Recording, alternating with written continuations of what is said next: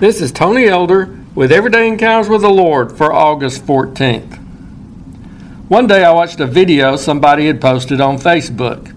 It included a few short clips from the old TV show Hee Haw. Do you remember that program in which Buck Owens and Roy Clark did some picking and grinning?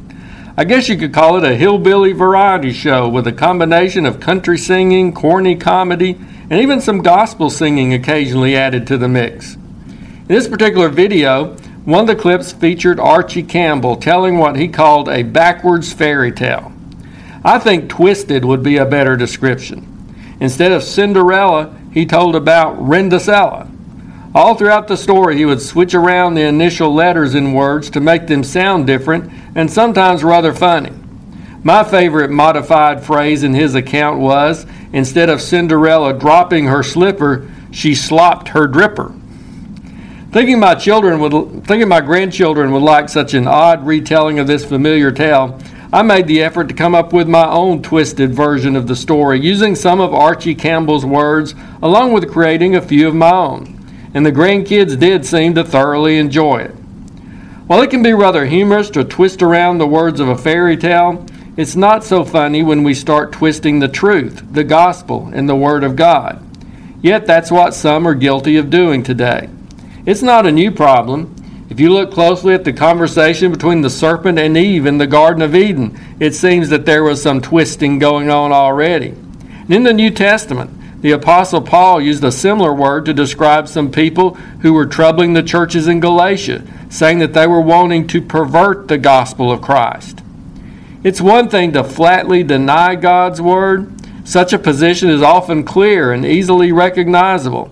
However, it's another thing to twist the truth or pervert what the Bible says, which is sometimes more dangerous and more difficult to discern. It can sound good on the surface, but if you listen closely, you can hear that it's wrought with errors which can lead people away from the right path. So what are some examples of such twisting? Claiming that Jesus is the Savior, but suggesting He isn't the only way for a person to find salvation. Emphasizing the idea of a loving God to the point that sin, judgment, and hell are downplayed or discarded altogether.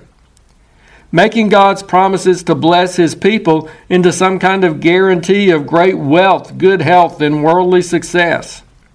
Or transforming faith in prayer into a means of manipulating God into giving us whatever we want. Or even making God's grace and forgiveness an excuse for people not to live godly lives, or not to believe in the possibility of experiencing a great degree of victory over sin and temptation in their lives. Some such twisting may be done intentionally by people who know it's not the truth. But in other cases, it's the unintentional actions of people who are simply accepting what others tell them or who aren't as familiar with God's Word as they could be.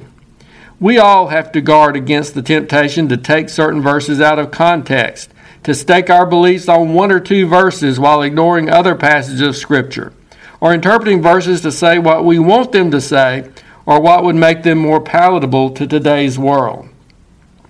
Let's be honest seekers of the truth and diligent students of God's Word. Let's not be guilty of bisting the Twible. If you're interested, Everyday Encounters with the Lord is available in both book and ebook formats. And now I pray that you'll encounter the Lord today in your own everyday experiences.